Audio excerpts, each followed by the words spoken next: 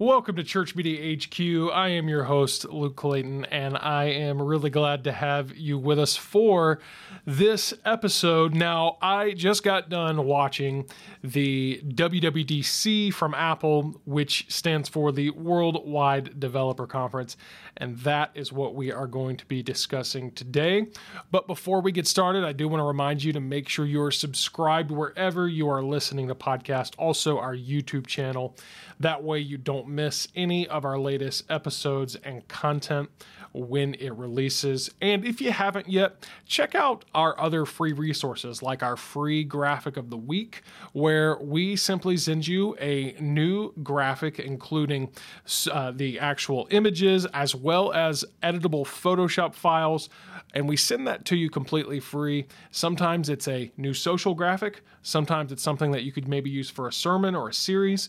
Sometimes it's something seasonal, something about the current time of year or an upcoming holiday, something like that. And again, it is a brand new free graphic sent right to your inbox every year, or every week rather, for a full year. So sign up for free at churchmediahq.com. That's churchmediahq.com. Get the free graphic of the week delivered right to your inbox every week, completely free. churchmediahq.com.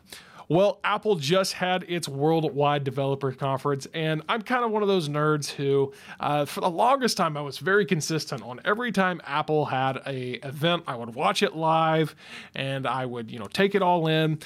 In recent years, it's been a little bit more difficult to keep up with every single event in terms of live. They have 3 or 4 of them a year, depending on the year, and so actually watching it live is something I don't get to do as often. However, I was able to watch today's, and I want to kind of give you the summary, because I'll tell you this is nearly a 2-hour long event. If you want to go watch it on Apple's website, go for it.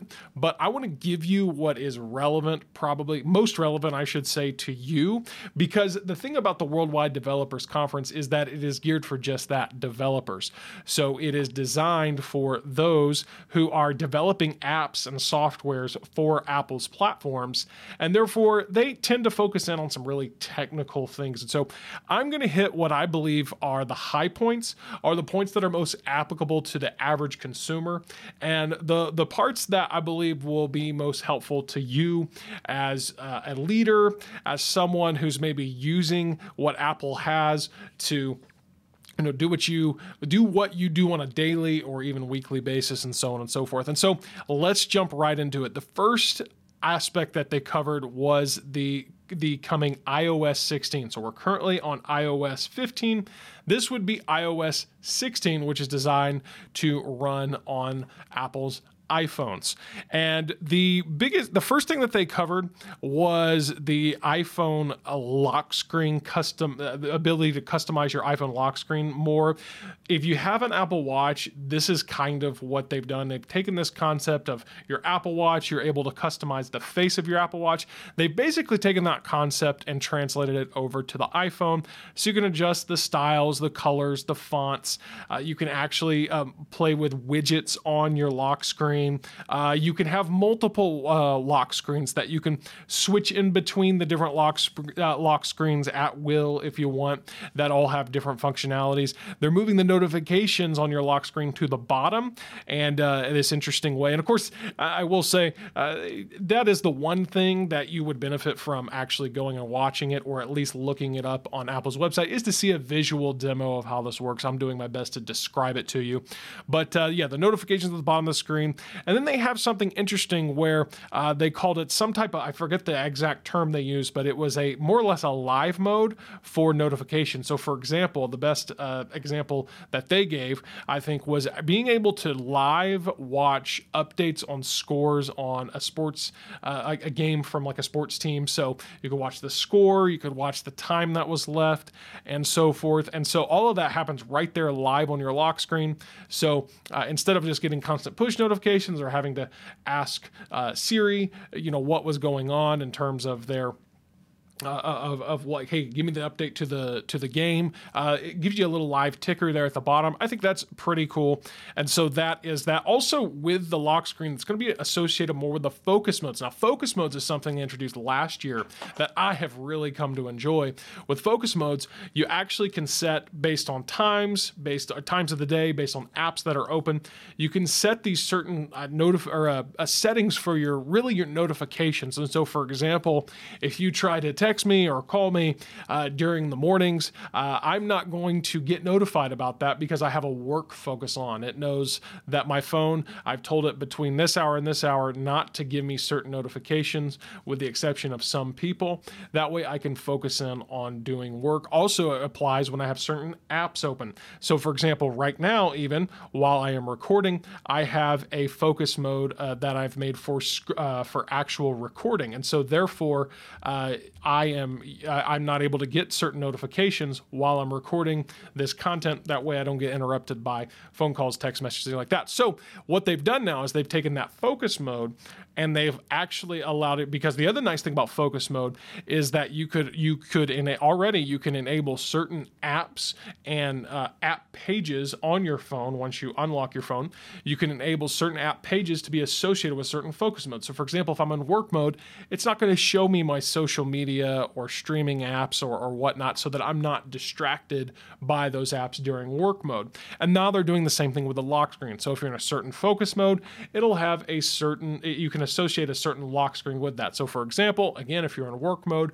you could have maybe a more professional photo as your background if you wanted a more work vibes looking type of font and colors and widgets and all of that. So very interesting. Like I said, it kind of, if you have an Apple Watch, it feels very much like that, being able to customize those watch faces. Now you can do that same thing with your lock screen. Now, I think that probably the most practical feature coming in iOS 16 to the iPhone, which, by the way, all of this also translates to the iPad and so forth. That's another thing nowadays. So many of these features cross to different actual operating systems and platforms on their different devices, that pretty much everything I'm going to mention right here is also available on iPad, and many of them are available on Mac as well. And again, if you check out Apple's website, you can get a full, wrap your mind fully around what each software is going to do. But the best one that I think it might have been one of the most practical ones announced across the board, is now in your messages, in your iMessages, you can actually edit messages after you send, and you can unsend a message. This is a feature that's been available in apps like WhatsApp, Instagram Messenger, maybe Facebook Messenger. This has been available in apps like that for a while, and now that's coming to your actual messages. So if you send a message to the wrong person, you can unsend it. Or if you misspell something, you can edit it and correct it potentially before the recipient reads it. And what I've really been wanting for a long time is to be able to mark messages as unread. This is a popular feature of most email clients and when you manage your email. And so now if you get a message, you can mark it as unread. That's going to be big for me because there's so many times when somebody sends me a message, I read it, I'm not able to reply right then and there, and then I forget to get back to that message. And so being able to mark it as unread kind of reactivates that notification and lets you know, oh yes, I have a message here that I need to read and respond to and act on. So that's really cool there. There were some cool things about dictation, but for sake of time, I'm not going to go there. It really isn't a good update to dictation, but like I said, just for sake of time, I'm going to move on. You also, last year, they did release a feature where you could have, you could take a photo of something with text, and then the camera would intelligently basically decipher the actual text that you could copy and paste. So if I took a picture of a sign with a phone number on it, I could copy that phone number and paste it in notes or in messages, or I could even intelligently tap on that phone number and call. This was really cool to see. And honestly, it's one of those features, I didn't believe it till I saw it when it actually came out. And now it has been so useful. You take a photo of some type of piece of paper or a business card or something, and you've got all the information that you can copy and paste right there. Well, they're taking that to the next level in that, first of all, they now have that live text feature in videos. So if you're watching a video, you can pause the video and it'll analyze that frame of the video, and you can copy and paste text out of that video. And then also they're allowing you to do this live text with translation. So for example, you could translate something. They demonstrated a menu in a different language, maybe at a Italian restaurant or something, and you could take a picture of it and it would live translate those languages right there in the camera app and in the translate app rather via the camera. And so really cool stuff there. Also, there's this visual lookup, which again, you have to see it to really understand what it does, but they demonstrated with an image of a dog. It looks like they took a picture of a dog outside with some type of, I can't remember, some type of scenery behind him. And they literally selected and held the dog and were able to pull it from the foreground and then copy that as a standalone kind of like PNG with a transparent background. Again, you have to go look at this to really see it. This is also one of those things I'm going to have to use it myself to believe that it actually works as well as they demonstrated. But if it's anything as good as their demonstration of the live text feature, this is going to be really, really cool. So again, you kind of have to see that to fully comprehend, but nonetheless, it is a really awesome thing. They also did some updates with the wallet. A thing I like to see is their digital IDs finally coming. They are available apparently in Maryland and Arizona, and I guess I think they said 11 other states where it's in the works right now. And this is really cool because basically, I mean, once your state adopts this and it kind of gets adopted across the board, like they're saying many TSA checkpoints are already working with this, you could, in theory, not have to carry a physical ID or license anymore. And that is something that I have been wanting for the longest time. So it's cool to see that that's developing. They got things now with digital keys, which you've probably seen that. You may have seen that at certain hotels where instead of being handed an actual key card, it's all done through your phone. You just scan your phone. I know this is hit and miss as far as if it works consistently right now, but it's something they're continuing to develop. They had a lot of updates in Maps. I don't really care about Maps. I use Waze because until they enable Apple Maps to tell me where the cops are along my route, I'm going to keep using Waze because Waze does just that. So for sake of that, I'm skipping over Waze. Also did some stuff about sports and Apple News. Again, going to skip it. You can check that out later. Now, here is something I think is worth noting is what they've done with family sharing. So right now, well, really, I guess it's been a while, Apple enabled you to be able to link up iCloud accounts and indicate someone as a family. So you could have, you and your spouse and your kids all lumped together in a family unit, and then be able to share purchases of apps and iTunes content and so forth across each other. And this has been a really nice feature, I will say. And you can have up to 5 family members. Well, something that they added last year, I believe it was last year or the year, I'm pretty sure it was last year, was this ability to remote parental control. So for example, I can pull up my phone or my iPad and I can see the devices that my daughter is using, and I can remotely manage what she can and cannot do on her phone. Parents, I cannot emphasize enough how you need to be taking advantage of features like this. I've really, for sake of time, again, I'm not going to go too far down this hole, but there is a lot that can be, I believe, benefited from children to not completely limit tech, but not give them complete untethered access to tech either.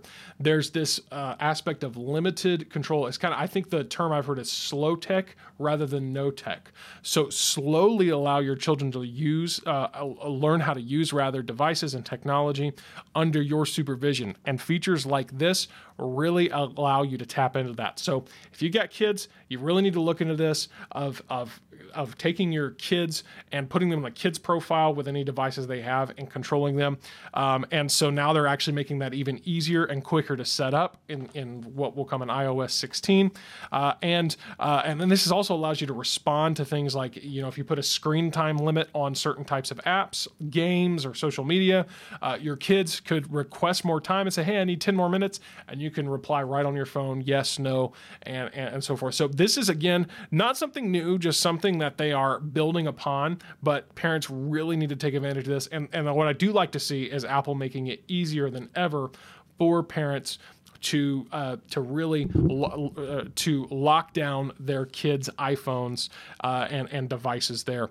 With that, they're also adding the ability to have a shared iCloud photo library. Now, this is something that Google Photos has been doing for a while, but now you can share all or select photos of maybe certain people with your entire family. So, for example, I could share my entire pictures of my daughter with everyone else in my family that wants to see pictures of her, which is pretty much everybody, parents and grandparents and uncles and aunts. I could say, hey, let me share this with you, and then anytime we have a photo taken of my daughter, you're going to see it. Or if I really wanted to be crazy, I could share them with all my photos. But whether you wanted to share all your photos or just select photos, it will do it automatically. Also, if it automatically detects photos of people in photos that you take, it will share them with the family in real time. And of course, you can tweak the settings to do it as you want, but these are the capabilities that you could take advantage of with that. So that is iOS. That is iOS 16 itself. Now, they did take a moment to talk about the Home app, and the only thing worth noting here is that we are seeing something through a initiative they call Matter. Right now, you've got the different. You've got Apple, you've got Alexa and Amazon, you've got Google. All of these are different smart devices, and of course, they're completely different companies and ecosystems. Where Apple is kind of leading this initiative called Matter that connects all of them. So it's kind of a universal level of the playing field, so that all these devices can start to communicate and connect with each other.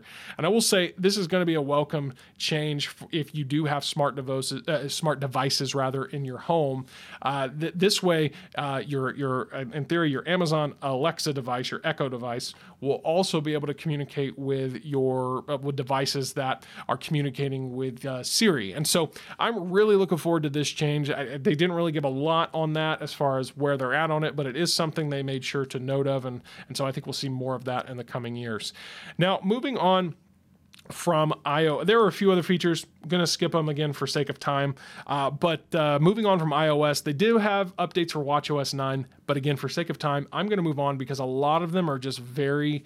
The watch is great for getting your notifications on your wrist, telling the time. It's a really great at telling the time.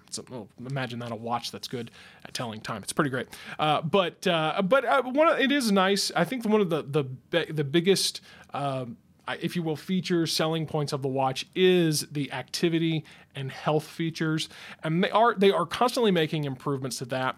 And again, if you're a developer or you're really, really crazy into health or medicine, you would really appreciate these. I do like being able to track exercise and stuff on my watch. I take advantage of that. However, I'm not just so into it that I want to rehash everything they discussed, and a lot of it again is kind of high level stuff, and so if you want to watch that, go check out the actual video and see what they are bringing in watchOS 9. Of course, now let's move on to the Mac. And today Apple did something that they don't usually do at this Worldwide Developers Conference. Usually this Worldwide Developers Conference is all dedicated to software, but they actually did announce some hardware here, and that is a brand new MacBook Air which is going to be the first ever device, or one of the first computers rather, to feature the M2, which is an upgrade from the last generation M1.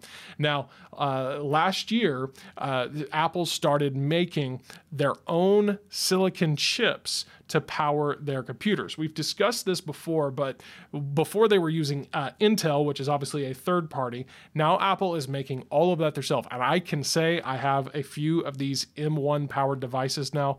They are fast and they are energy efficient. And so this M2 is faster, more energy efficient. And so this MacBook Air, for example, of course, it's thinner. It's got the MagSafe charger. For those of you who maybe remember the kind of old school Macs with that quick release magnet charger, that's back. That's been on the newest MacBook Pro for a while, but now it's on the MacBook Air. They've got an enhanced display. They've got taking a little bit more advantage of the space so that this display is a little bit bigger. Better webcam. Of course, it's completely fanless, meaning that it's never going to make noise. The fan's never going going to scream at you because there is no fan. And here's the thing, it's got up to 18 hours of battery. And I can attest, though I don't know if I've ever gotten 18 full hours. I don't know if I've ever even tried to push it to that limit. I will easily on my M1 Max, my M1 MacBook get, probably 6-8 hours and really and still have battery remain. So again, I've never actually tried to push it to 18 hours, but it is incredible how fast they are and how much battery life they get. And so that is the new MacBook Air with M2. Now, I am a little disappointed. In fact, I'm pretty disappointed because they also introduced a new MacBook Pro with M2, but I am going to stand by the same thing I said about this MacBook Pro that I did about the last MacBook Pro with M1. You do not need the MacBook. Let's put it this way. If you think you need the MacBook Pro with an M1 or an M2, you don't. You only need the MacBook Air. Now, and see, this is where the confusion comes in. I'm going to do my best to help you understand it. And by the way, this episode's probably going to be a little bit longer, so continue to bear with me here. But I think it's worth noting. I've emphasized this before, but I want to say something about it again.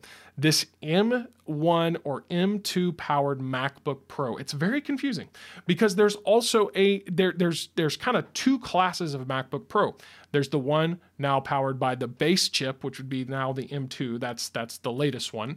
And then there's the one that's powered by the Pro chip. They have the M1 Pro and the M1 Max. These are available also in a MacBook Pro, but it's a completely different MacBook Pro. It looks different, and it looks different. It's more expensive, and it's more powerful. So here's what I'm trying to make this make sense for you. The biggest difference between a MacBook Air, let's talk about that. We're talking about the current generation right now. I guess that they've just announced the M2, but it was true with the M1. The biggest difference between the MacBook Air with M2 and the MacBook Pro with M2 is $100, 2 hours of battery life, and 1% speed difference. That is it. The MacBook Pro is almost part for part the exact same thing. This version of the MacBook Pro. Please, again, let me just stick with this here. Let me finish my explanation here, and then I will maybe talk a little bit about the higher end MacBook Pro. But this version of the MacBook Pro, the M2 in this case, that has the base M2 chip, and the MacBook Air, the biggest difference is the fact that the MacBook Pro is not quite as thin because it's not a MacBook Air. And so therefore it has a little bit more room for battery. So it's able to deliver up to a couple more hours in battery life. And again, 18 to 20 hours is not a big difference. Again, I doubt you'd ever find a situation where you needed to push yourself to that limit on your computer. The other difference is the MacBook Pro with M2 technically does have a fan, whereas the M2 MacBook Air is fanless. And so what that means is that you can technically, because the machine can stay cooler, you can technically push the MacBook a little bit further in terms of power and performance. But I doubt that if you are in the market for a basic computer, that you are ever going to need to do that. Because here's the thing, MacBook Air, speaking from experience as someone who used it I used the MacBook Air M1 for almost a year. I was able to video edit, run Photoshop, edit 4K video, do some very advanced tasks, and I never had an issue with performance. I never once I wish I just had the $100 more or $200 more MacBook Pro with M1, or in this case now the M2. Now, that said, I will take a moment to talk about the latest, the true, what I call the true MacBook Pro. The true MacBook Pro that either is going to have an M1 Pro or an M1 Max in it. These are actual Pro power computers. And if you do want even more performance for, like I said, things like editing video, I will tell you the rendering on these are that's what my current computer is. The rendering on these is much faster. You can max out. You can have up to 64 gigabytes of memory, whereas with the latest M2, I believe the max is 24 gigs of RAM or memory, and so you can really max out performance on the I call the true MacBook Pro. So here's what it comes down to: when you are going to be in the market, if you're in the market for a new computer and you want to go the MacBook route, if you are a video editor, intensive developer, graphic designer, and you really need the raw power, well, then you probably also have a budget of $2,000 or more. If that's the case, then you need again, what I call the true MacBook Pro with either the M1 Pro or the M1 Max. If you're not that, then you are just what probably 90% of computer users are, and what you need is just a simple consumer device where you can check your email and get on the internet and, do all the different basic things that most workers, most people, even people that use it in a professional setting, are going to use it for. Then all you need is a MacBook Air. And you may not even need this M2, because also in typical Apple fashion, they decided to, instead of saying, let's just keep our pricing the same and then make the previous generation a little bit less expensive. No. They decided to go ahead and keep the previous generation MacBook Air with the M1 at the entry price of $999, so $1,000. And now they've added in the MacBook Air with M2 for $1199, and the MacBook Pro starts at $1299. So I can tell you this: if you're in the market for that baseline computer, you don't truly need a Pro. If you truly need a Pro, do not buy this MacBook Pro with M2, or don't buy the MacBook Pro with M1. Buy that MacBook Pro with M1 Pro or M1 Max. Again, I know it's confusing. I get it. I feel like Apple does this on purpose, and they slightly do this intentionally to confuse you and to make little upsells. But in my opinion, the MacBook Pro with M1 and the MacBook Pro with M2 have no place in the Apple lineup, because if you're a Pro, it's not enough. If you're a true Pro, and what I mean by Pro is, like I said, you are using a computer for intensive things like video editing, lots of graphic design, things like that. If you're a true Pro user, it's not enough power. If you are a true consumer, it's not enough extra power to make a difference, because again, it's the same exact thing that you'll find in the MacBook Air. Like I said, with the difference of it's got a fan, it's a little bit thicker, so there's more room for battery. And like I said, it makes it maybe a 1%, by Apple's own statistics, maybe a 1% performance difference. All that to say, don't get distracted by this newest MacBook Pro with M2. Let's stick with maybe the MacBook Air. And many of you are probably going to still be happy with the MacBook Air with M1, because I can tell you this: the difference between M1 and M2, I wasn't blown away by, like 20 to 40% faster depending on what you're doing. But again, most people are not even going to notice that. And so that is the latest Macs coming. They are supposedly being released next month. So I guess that would be July. And so keep an eye on that. Now, the next thing they announced was macOS Ventura, which is going to be macOS 13. This is going to be the software update that comes to all Macs. And so a few things to hit. I think the most important thing to note, I'm going to skip over some things again for sake of time. I don't use Apple's built-in Mail app, but they have made some improvements to that. And so you can undo sends within a limited amount of time. You can schedule send. You can remind an email to come back to you later, which, by the way, that's why I've been using features like that are the reason I've been using a third-party mail app for the longest time. I don't know if this would make me switch, because I really do like my mail. I use SparkMail, which is a free mail client. That's what I use, but it is nice to see these changes coming to the actual built-in mail email app. Safari, some nice changes, things. I think the most notable thing, though, is their implementation of something they're calling passkeys. Basically, they are looking at a future without passwords, and rather than a password, everything is going to work through the biometric scanning devices of your MacBook, your iPhones, your iPads. So that would be Touch ID and Face ID.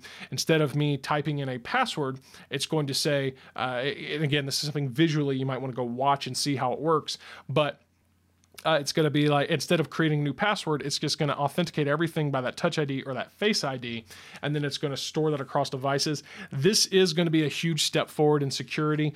As even Apple admitted, it's going to be a long journey getting there, but their goal is to kind of blaze a trail in getting rid of passwords, which, as you probably have heard, the more we rely on passwords for our credentials and security, the more of a threat that becomes in terms of getting hacked and things like that. And so this is a welcomed change. They mentioned a lot of stuff about gaming. I don't care. I'm going to skip it because I do not use my devices for gaming hardly ever. So moving on from that, and then continuity. This was pretty cool. Now there's FaceTime handoff. So if I take a FaceTime call on my phone, I can pass it over to my computer or to my iPad. I can switch it over, and they claim that it's completely seamless. And I think I really like the MacBook, or the messages rather, send and unsend feature and edit after send. That was really cool. But I think probably the most really kind of groundbreaking change here, or a feature they're going to add rather, is now you'll be able to use your iPhone as a webcam on your computer. So they demonstrated taking an iPhone, mounting it to the top of your computer like this, and they've got these little mounts that they're working on and so forth, but mounting it to the top of your computer like this, and it just automatically works when you open FaceTime or another app that needs the camera. It's going to use your actual high quality camera on your iPhone. I mean, literally, this is the iPhone nowadays is such an incredible camera, and to be able to use that as a webcam, people that watch the podcast, or they watch by way of YouTube, or even when you get on some type of call with me, a Zoom call, you'll see that I have a really great camera here. I have this nice blurred background, and it looks really professional. Well, that's because I actually have a high-end professional camera hooked into my system, and so therefore I'm able to use this high-quality mirrorless Sony A7S camera as my actual webcam. Well, now people are going to be able to have a similar high quality. You can use the portrait mode, so you get this blurred effect and everything, and you can use that as you're using your iPhone as your webcam. So that was really cool. It's got the center stage feature, which means if you move, it's going to follow you. It's a really cool feature they've got on iPads already. And so it's going to be a really awesome feature, and I'm really looking forward to that. They even demonstrated a way to have like a desk view. So, and again, it just boggles my mind how they're able to do this. So without having to touch the camera or anything, you can switch to what they call desk view, which is going to use the ultra wide lens of the camera to show what's on your desk. And again, this is something that I would encourage you, if you really think is cool, go check out the video from the event and watch how it works. It is really impressive. And then they got to iPad OS 16. Basically, everything we've talked about in iOS is there. All these different features. They're doing some more with collaboration and things like that. And on the kind of the utility side of things, in terms of the way things work, they're bringing a lot more desktop type of feel to things like the document menu, advanced find and replace, customizing toolbars, things like that. And then they are allowing you now, and this is probably the biggest update for the iPad, and it's also something they mentioned in macOS, but I think it's because in macOS I was like, I don't really care about that for that, but I can definitely see me liking this on the iPad, is something they call Stage Manager, which allows you to manage multiple windows on your iPad. So it's getting us closer than ever before to using our iPads more like computers. Now, with iPad OS 16, if you plug in your iPad into an external display, you're going to be able to take full advantage of that external display and actually drag and drop windows between the displays. And it really has a very similar feel to Mac OS. So Stage Display is really hard to describe in terms of exactly how it lays out and works. But basically, if you have multiple apps open, it will show you the ones you're not using actively to the side, show you the main one in the middle, still leaving room for the dock with whatever apps you want to open next at the bottom. And then you can just switch amongst these different apps, and it's all very seamless. And so again, you'd have to go look visually to get an idea of how it works exactly, but this is something that I do think, it says you can manage up to 8 apps when you have an external display. This is available to the iPads with the M1, so the iPad Pro and the latest iPad Air. Air would be applicable to that. So that to me was the biggest update for iPad OS 16. Well, that is a recap. And yes, even though it was a longer episode, it is much shorter than watching the full event. If you want to, though, again, you can head over to apple.com and you can watch the full event from today's keynote. Now, all of these changes, again, the new hardware, the new MacBooks, MacBook Air, don't worry about the MacBook Pro because it's a complete waste, but the new MacBook and MacBook Air, those are coming in the in next month in terms of they'll be available. I would imagine it's going to be a pretty limited quantity that's available because of all the supply chain issues. Apple has not been immune to that, though they've done a pretty decent job of managing that. And but then also the software, all the software launches are coming later this fall. They did not give specific dates. Now, one thing I will note that they did not mention was they did not say anything about tvOS, which is, of course, the Apple TV. Usually they announce this alongside. Now, they alluded to it maybe when they talked about the Home app, so they said nothing about that, which tells me they might have something big for TV in general coming this fall. And so we'll see more about that. But all of the software, iPad OS, iOS, Mac OS, and Watch OS, those are all set to launch later this fall. Well, did I miss something? If there's something that they talked about that I missed, didn't cover, skip for sake of time, but you thought was important, let me know. Drop some comments if you're watching on YouTube, and do make sure that you're subscribed while you're there. Subscribe to our YouTube channel and wherever you're listening to podcasts. And until next time, I want to remind you, at your church, if you're a church leader out there, it's time for you to try something new because you're going to find that it's so much better to fail at trying something incredible than it is to succeed at doing just the average. I'll see you next time right here on Church Media HQ.